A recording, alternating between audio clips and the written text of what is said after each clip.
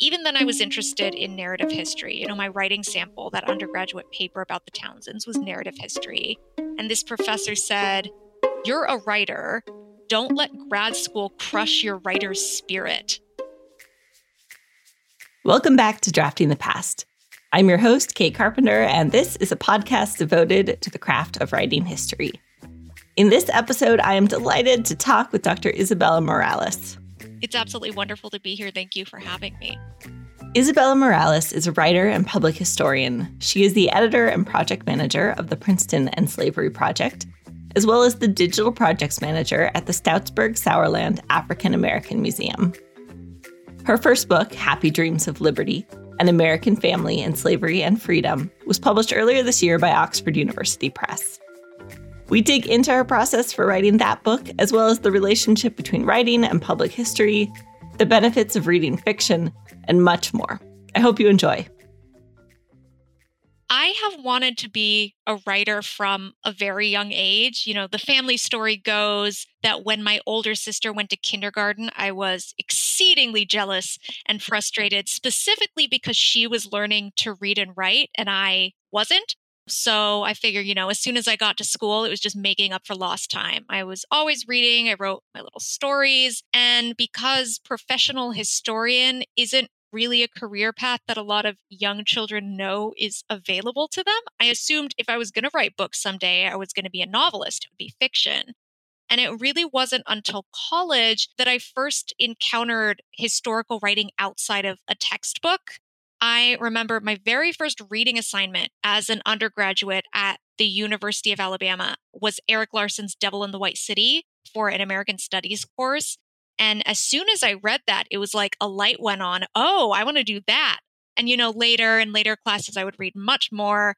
Taya Miles' Ties That Bind, Martha Hode's Sea Captain's Wife are all beautiful narrative family stories that really ended up helping me shape this book and visualize this book, Happy Dreams of Liberty, which came out of another undergraduate course I took at UA. My junior year, I took a seminar in the history department on slavery in the Americas. And it was both, there were lectures, there were discussions, but it was also about getting hands-on research experience. The idea was that every student by the end of the semester would produce a 20 to 30-page research paper based on archival collections held in the university special collections library. And, I thought I was hot stuff because I knew how to use a microfilm reader. But I had never been in a special collections library before. I had never dealt with archival materials. I'd never used a finding aid. So these were all really good basic skills that you need for historical research. And I was able to get them through that class. And I ended up writing my paper on this family that I came across just skimming finding aids, the Townsend family, who were the children of a wealthy white cotton planter in Alabama and several enslaved women that he owned on his plantations. And when he died, he freed them in his will and left them his $200,000 fortune, which would be millions of dollars in today's currency. And so following this family and their lives and travels from slavery to freedom and across the country from Alabama to the American West. And at the time, I figured, I can write 20 pages on this. There's enough for me to do a research paper, having no idea that I would spend the next 10 years of my life working on it, and it would become my dissertation in this book. But yeah, it all started in that undergraduate course. Well, I want to get more into the book and your writing, but I first want to start with just the basics. So could you tell me when and where you do your writing? I'm speaking to you from my writing spot, which is the second bedroom in my apartment, which my husband and I call the pig room because it's also where our two guinea pigs live. And this is my home office and I do all my work here. I've been working remotely for the last 2 years. So I'm in here all day and it's nice to have company from my guinea pigs while I'm writing. In terms of when I write, when I was a college student and grad student, I would write pretty much at all hours, stay up very late if the spirit moved me or I had a looming deadline. But then I got my first job after grad school, which was in the exhibitions department at the National September 11th Museum in New York, which was a great job. I sat down at my desk at 9 a.m. I left at 5 p.m. And absolutely no one sent work emails outside of business hours. which seemed like a much more reasonable way to organize my schedule. And of course, then COVID happened and I started working from home where it's much harder to enforce that boundary between work and non-work. But I've enjoyed having that routine. I've tried to keep to my 9 to 5 schedule, and I find I'm just as productive keeping a boring, normal business hour sort of schedule to my day than I ever was going on writing binges all night. And it is easier on my sleep cycle. So that is when I am working after 5 p.m. or, in the winter when the sun sets, whenever it sets, I'm not thinking about work. I'm watching TV with my husband. What is your research process like? How do you like to organize your notes and your sources? I'm similar to a lot of historians and writers in that getting organized is very much a work in progress. Writing this book, which, had a previous life as my dissertation, and before that, this undergraduate paper, I had a very unwieldy system. I basically had a Dropbox just full of Word documents and a very convoluted labyrinth of folders that no one but I could ever navigate, plus post-its on the wall and pieces of paper taped on the closet. Just chaos. And I have tried to get better since then. My older sister once saw my Dropbox and was just like, this is not efficient. You need to, act like an adult and work properly. And now I'm an Evernote person. I use it for my public history and museum work as well as my research and writing. And I really like it because, I can tag notes by topics or project. Everything is keyword searchable in one place. So I'm not constantly clicking between folders. And I've definitely cut down on the post-it note system, though I can't say I've completely let go of it. But I have found that to be a really helpful system for me. I'd like to ask you about revision in general, but I'm especially curious about the process of taking your project from dissertation to book. Did that require a lot of reworking? Well, it's interesting because I tend to revise as I write.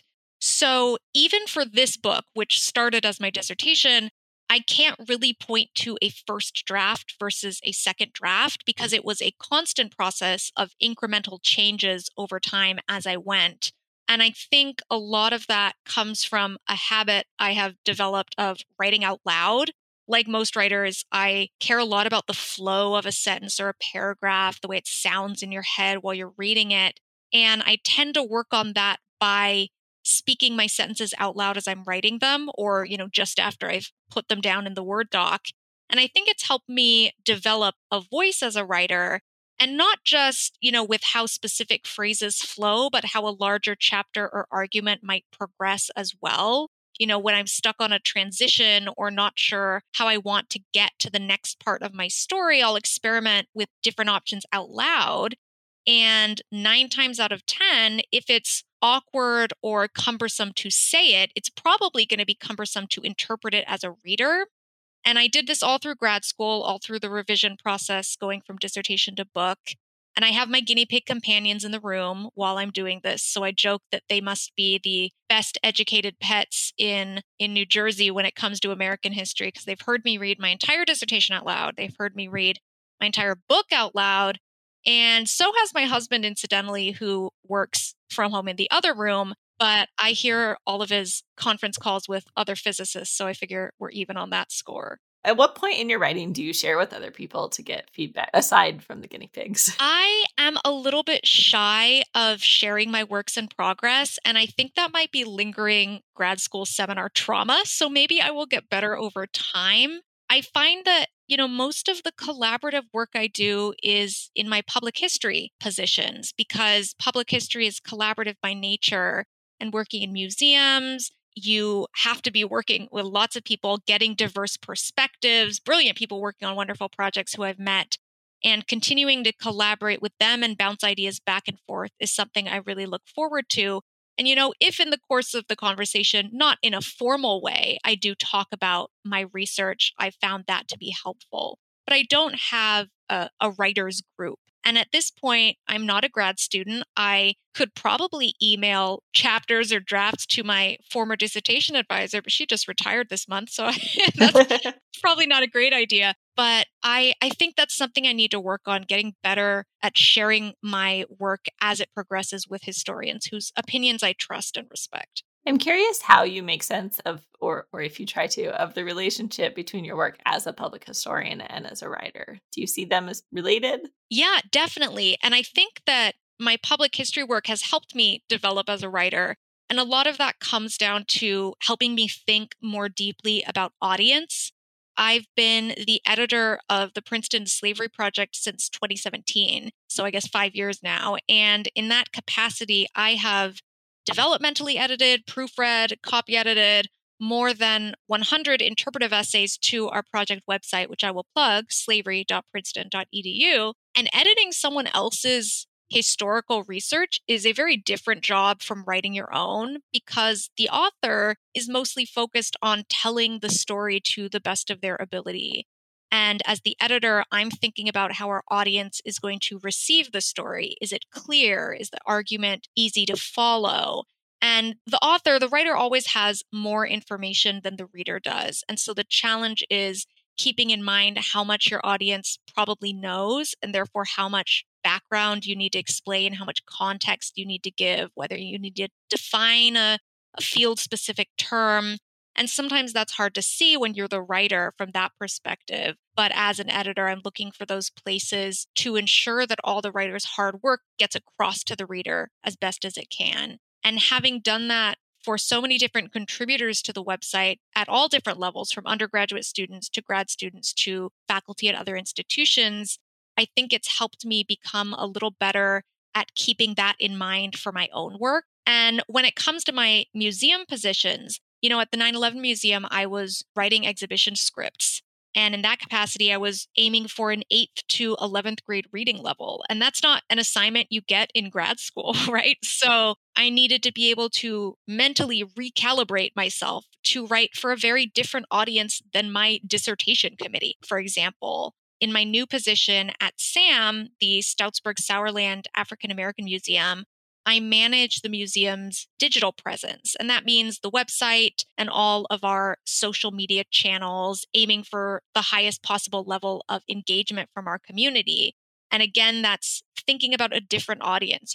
How do you tell a story from history in a tweet? How do you tell a story in a way that's going to draw in people from diverse backgrounds? And I think that can only help me in the future in my independent research and writing, because thinking about audience is so critical when you want to be a storyteller, when you want to make sure that your research is received by people of different backgrounds and received well. So we have both been fortunate enough to take classes with Marnie Samwise, who is also, I think, your dissertation advisor. But you mentioned that you specifically took a class from her at Princeton on writing history and that had really influenced your work. Could you talk a little bit more about the kinds of things you learned in that class? I loved that class. That might be my favorite class in grad school. And I took it my second year. At the end of my second year, I believe it was the spring. So I was thinking about my dissertation prospectus. I was starting to think about how I was going to write the story of the Townsend family. And, in that class, we read a lot, as you do in a grad seminar.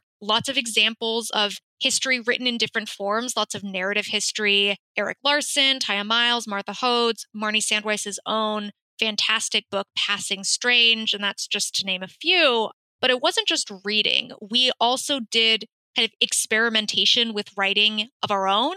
And there's one assignment that I remember really vividly. Marnie had us choose a passage from the journals of Lewis and Clark, which, are all digitized, keyword searchable online now. So we could find, whatever we wanted in there. And then we were supposed to write about this passage in whatever form we chose. It could be a footnoted paper. It could be a more popular narrative history format. And I decided it would be a good idea to just go full Lewis and Clark fan fiction and write it as if I were a novelist. And that was so fun and liberating because I just let my creativity run. And I'm not saying that scholars are not creative. Raymond Fogelson talks about historical writing as an act of creative synthesis. But it's different from the creativity of an artist because you're still very much tethered to the sources that are available to you.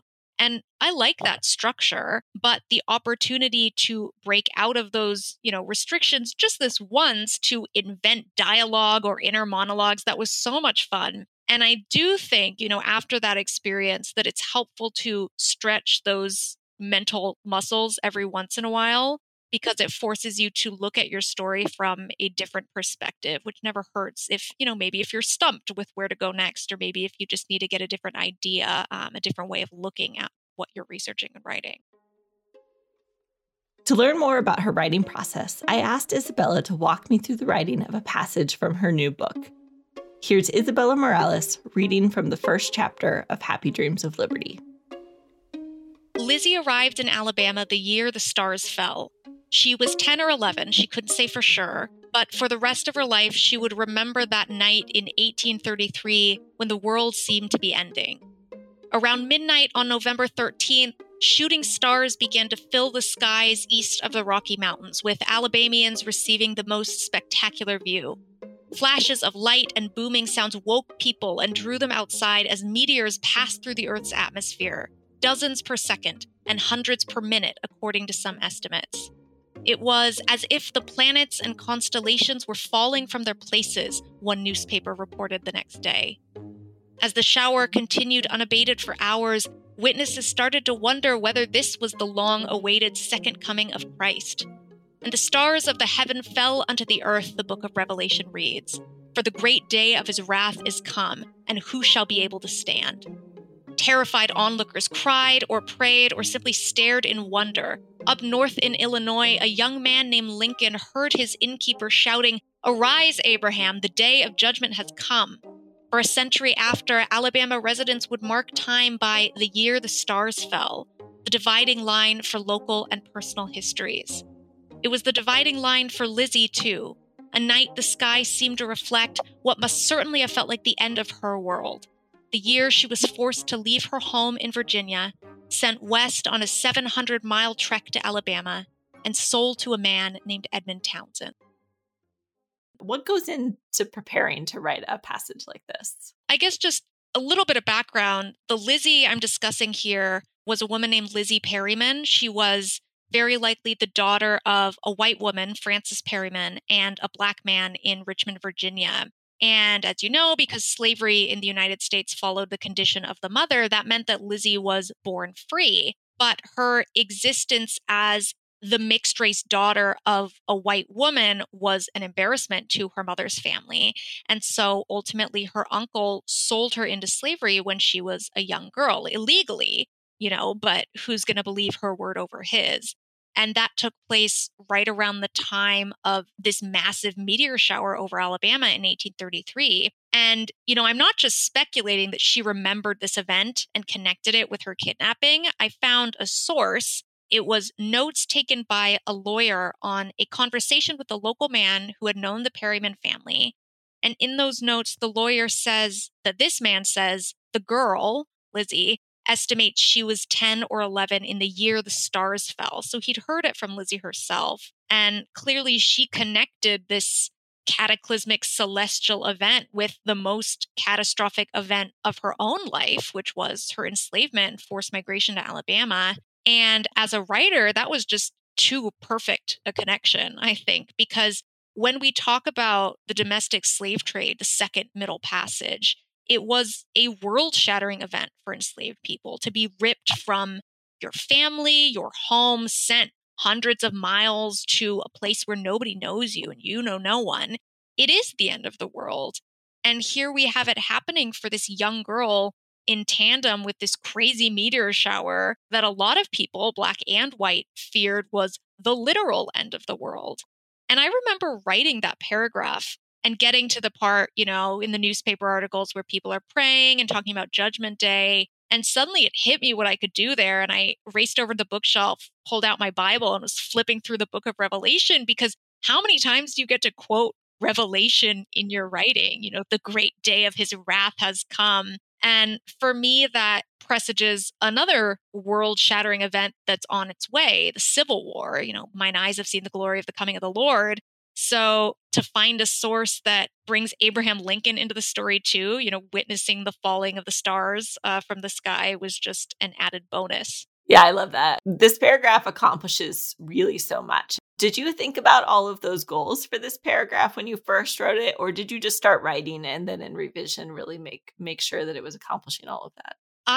When I was writing this, Lizzie is an important person in the history of the Townsend family. She ended up becoming the enslaved concubine of a white planter, Edmund Townsend. She was the mother of two of his children, his daughters, who would be freed after his death. But Edmund did what her uncle did. He sold her, and she was separated from her family. And, her story is a tragic one, but it's an important one in the narrative and in understanding this complicated family tree and the family dynamics. And I just needed a way to introduce her earlier in the chapter so that when we came back to her, readers would remember Lizzie, remember her name, and know something about her history, because it's very hard to give the histories of enslaved people, especially enslaved women. There's not a lot of sources out there. There are lots of gaps and silences, as with, any work of history. And I was like, I need to find a way to bring her into the story earlier.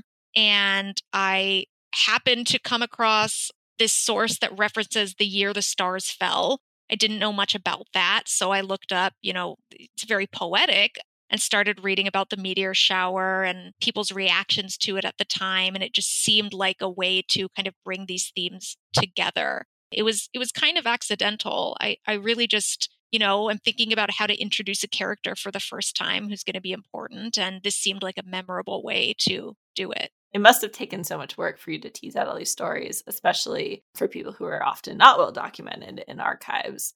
And not only to tease out the stories in terms of facts, but to be able to find and use the kinds of details you need to tell this sort of narrative story where you really are telling stories is even more work. I think writers like you do such a good job of making it feel easy that it's tempting for readers to forget the kind of work that goes into that. How did you approach that research? It was a challenge, but I think I got very lucky in terms of my source base.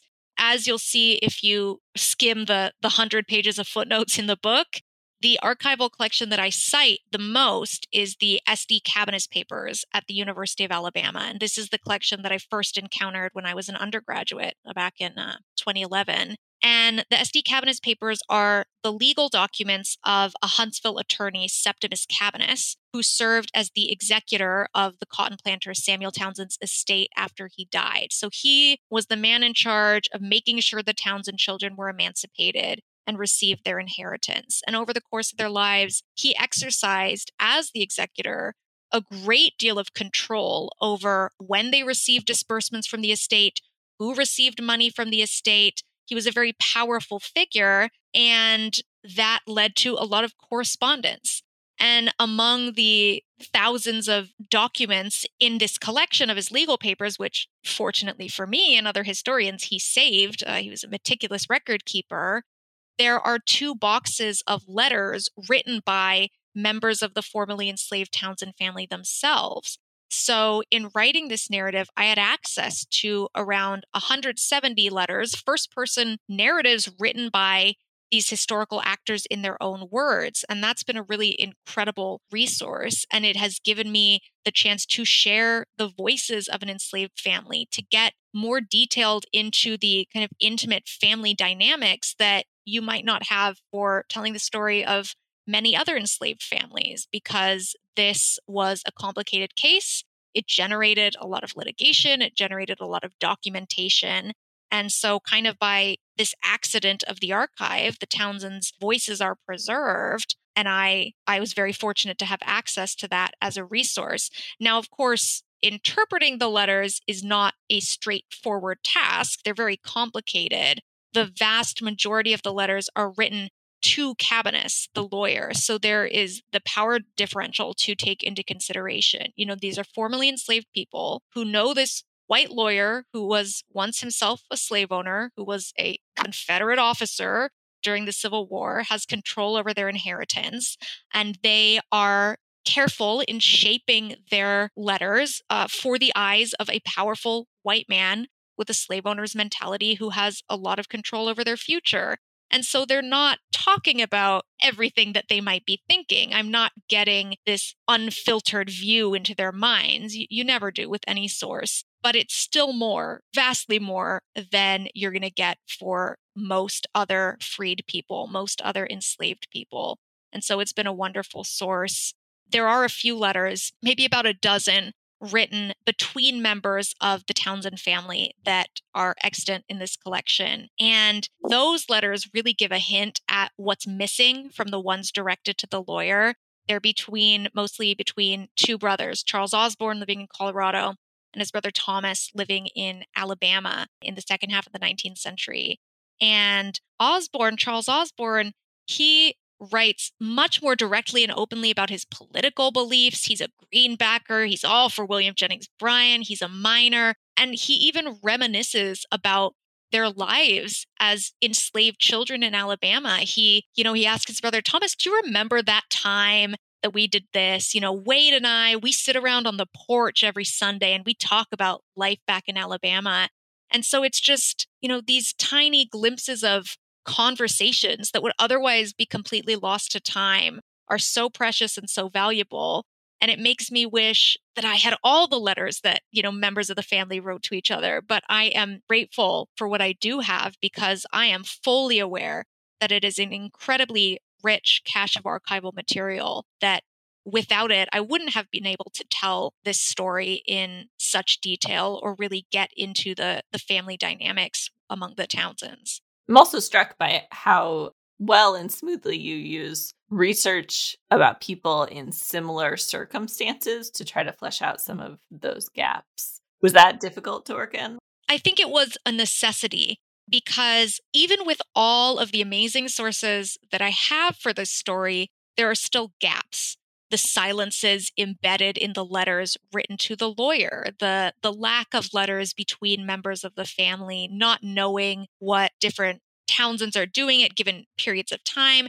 And so filling in those gaps is a challenge. And one way that I hit on this, and I didn't hit on it alone, it was a suggestion from my advisor and from other early readers of my dissertation was, well, why don't you look at other first-person narratives from formerly enslaved people, from free African Americans during this time period? And, one example I can think of is Wesley Townsend. He was Samuel's eldest son. He was freed before the rest of the family in 1858, sent to Ohio, and he expects the rest of his family, including his pregnant wife and his toddler daughter, to follow him in a matter of weeks, because the will has been probated. They should be free, the whole family. But then another lawsuit pops up. The lawyer can't send the rest of Samuel Townsend's heirs, and Wesley is alone in Ohio for 2 years, probably expecting that he's never going to see his wife again. He's never going to meet his infant child. And I don't have anything with Wesley writing about this, but, Henry Bibb did write about this, about the pain of separation from his wife when he fled slavery to freedom and she couldn't escape like he did. And he talks about it as like losing a limb being pulled from your body. And that's so poignant and so evocative and painful. And just thinking, he's not the only enslaved person to have felt that. Countless people felt that. And so finding a way to potentially apply that to Wesley's situation seemed like a natural fit. We've talked about the class that you took, but I'm curious to know if there are other pieces of writing advice that have been influential for you. This isn't a piece of writing advice per se, but it is writing adjacent. When I was applying to graduate schools, as you do, I reached out to various professors at programs I was considering. I shared a précis of my research with them and asked if they'd be interested in working with me should I end up at that university. And one professor from a university I didn't ultimately choose wrote me the kindest email. And there was one part that I've never forgotten. Even then, I was interested in narrative history. My writing sample, that undergraduate paper about the Townsends, was narrative history. And this professor said, "You're a writer. Don't let grad school crush your writer's spirit." And, at the time, I didn't know what grad school was going to be like. I thought, okay, he's being dramatic. But he was absolutely right. I did find in my graduate career that narrative history was not always respected. And that may be changing. This was, 8, 10 years ago. And your podcast is proving that things have changed, which is only to the good. But, I was told to my face by a member of my cohort that I wasn't a real historian because I wanted to write for audiences outside of the academy, that I could never get my PhD, that my advisor was letting me get away with writing a narrative history, which is crazy to me because the historical profession has room for all types of scholars and all types of writing. And this is something I've come to realize, even though it was devastating at the time. So I can only reiterate that very kind professor's advice not to let grad school or any individual or institution that may have norms you feel you need to squeeze yourself into crush your writer's spirit, because there's absolutely room for your work. I very strongly believe that. Are there other writers who you do look to for inspiration? I've mentioned Martha Hodes and Taya Miles a couple times already for their beautiful work on family stories. And significantly for my research, stories of mixed race families and individuals whose experiences illustrate the more flexible racial lines of the 19th century. Daniel Sharfstein's The Invisible Line is really fantastic in that regard as well. And I actually just started reading a book yesterday that I already am enjoying a lot, Suzanne Lebsock's A Murder in Virginia. My dissertation advisor just retired, Marnie, as I said, and I had the chance to raid the bookshelves in her office. And among many books I took, this was one of them. And I, grabbed it off the shelf, not knowing anything about it. But I'm finding it to be a really compelling example of popular history and narrative history with a true crime bent that it's a little ahead of its time. Everything seems to be true crimey these days. So I'm enjoying that. And I think it's going to be one of my favorites when I finish it. But I also read a lot of fiction. And so I'm going to take your question about historical writing broadly and take historical fiction into account. And the one thing, I can't really read 19th century US historical fiction just because as a 19th century Americanist, I can't relax. But I love Hilary Mantel. Everyone, I think, loves Hilary Mantel at this point. With Wolf Hall and the books that followed, she is so masterful at evoking a time and place. And that is something that I think I need to learn. I would love to learn. And, she has another book, an earlier book from the 90s, A Place of Greater Safety, which is my absolute favorite novel of all time. And I have reread it so many times. And it's about the French Revolution.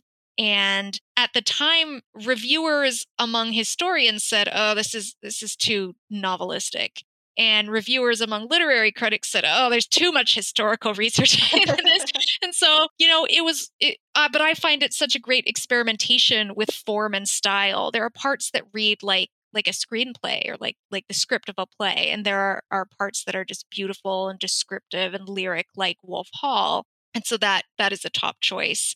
And I think that reading fiction is a way to, at least for me, help me think about my historical actors as real people with deep inner lives. Because reading a novel, we take that for granted. Of course, these are people we're going to relate to and empathize with because we're viewing the world from inside their heads. But how do you do that with history when you can't write an internal monologue for someone? How do you make sure your historical actors come across as more than just vehicles for historical argumentation, as people? Because as a writer, I want to portray these individuals as people with lives that are rendered compassionately and with nuance. And I think that those skills are something that we can learn from novelists, playwrights, screenwriters, other artists. Now that this book is out, that originated as your dissertation and you're working as a public historian, how do you see yourself as a writer now without, for all its complications, the nice thing about a tenure track job, right, is that you have sort of space and time and encouragement to research and write. So how are you looking at that going forward? Yeah, I mean, that is a challenge. When I was at the 9/11 Museum, that was a full-time position, 9 to 5, like I said, which it was a wonderful job, but it didn't give me a lot of time to write. And that was when I needed to be revising my dissertation into a book manuscript. So, finding the time to do that was challenging. And I am fortunate to be in a position now where I have a number of different part-time jobs in public history that I am doing while leaving time for myself to work on my second book project and do research and writing. And I know that that is not a possibility for everyone. I am lucky to have a partner who is so supportive, financially and otherwise, so that I can carve out this time for myself to continue to research and write, because that's something that's important to me. And not all public historians need to be writing books or articles. There's very valuable work that is outside of that realm. But I consider myself a writer and I love to write. And I don't want to be working in a position where I don't have the opportunity to do that. So I know that I'm lucky. And COVID really changed the calculus in terms of thinking about what kind of job I want to do, working from home, what are the benefits and drawbacks of that, what other positions are available to me. And so, the last 2 years have been a time of great change in many ways, but they've put me onto a path that I am very happy with right now, working for a local museum, SAM, Stoutsburg Sourland African American Museum, which is Central New Jersey's first and only for now, Black History Museum, working on the Princeton Slavery Project, doing some freelance public history work, but still giving myself time to do more research and writing on a new project. Before I let you go, can I ask you what you're working on? So I'm not going to share too much because it's very, very early stages. I'm still doing some basic research, but it is related to a family that lived next door to the Townsends. So I am staying in Madison County, Alabama. I will say that there are a number of murders and murder trials involved. So, I'm jumping on the true crime bandwagon a little bit there, but it's just exciting to be working on something new after writing about the Townsends for the last 10 years. And it's a wonderful project. I'm so glad that I was able to do it, that it turned into a book that's, beyond my wildest imaginings. But to dig into something new, a completely new project, although there are some repeating characters since it's a small community in 19th century Madison County, to have the chance to explore new avenues of research again is really fun. A big thank you again to Dr. Isabela Morales for joining me on Drafting the Past and talking about her writing process. You can find a link to her new book, as well as other books we discussed in this episode, at draftingthepast.com. And if you've been enjoying the show, please share it with a friend. After all, friends don't let friends write boring history. Until next time, happy writing.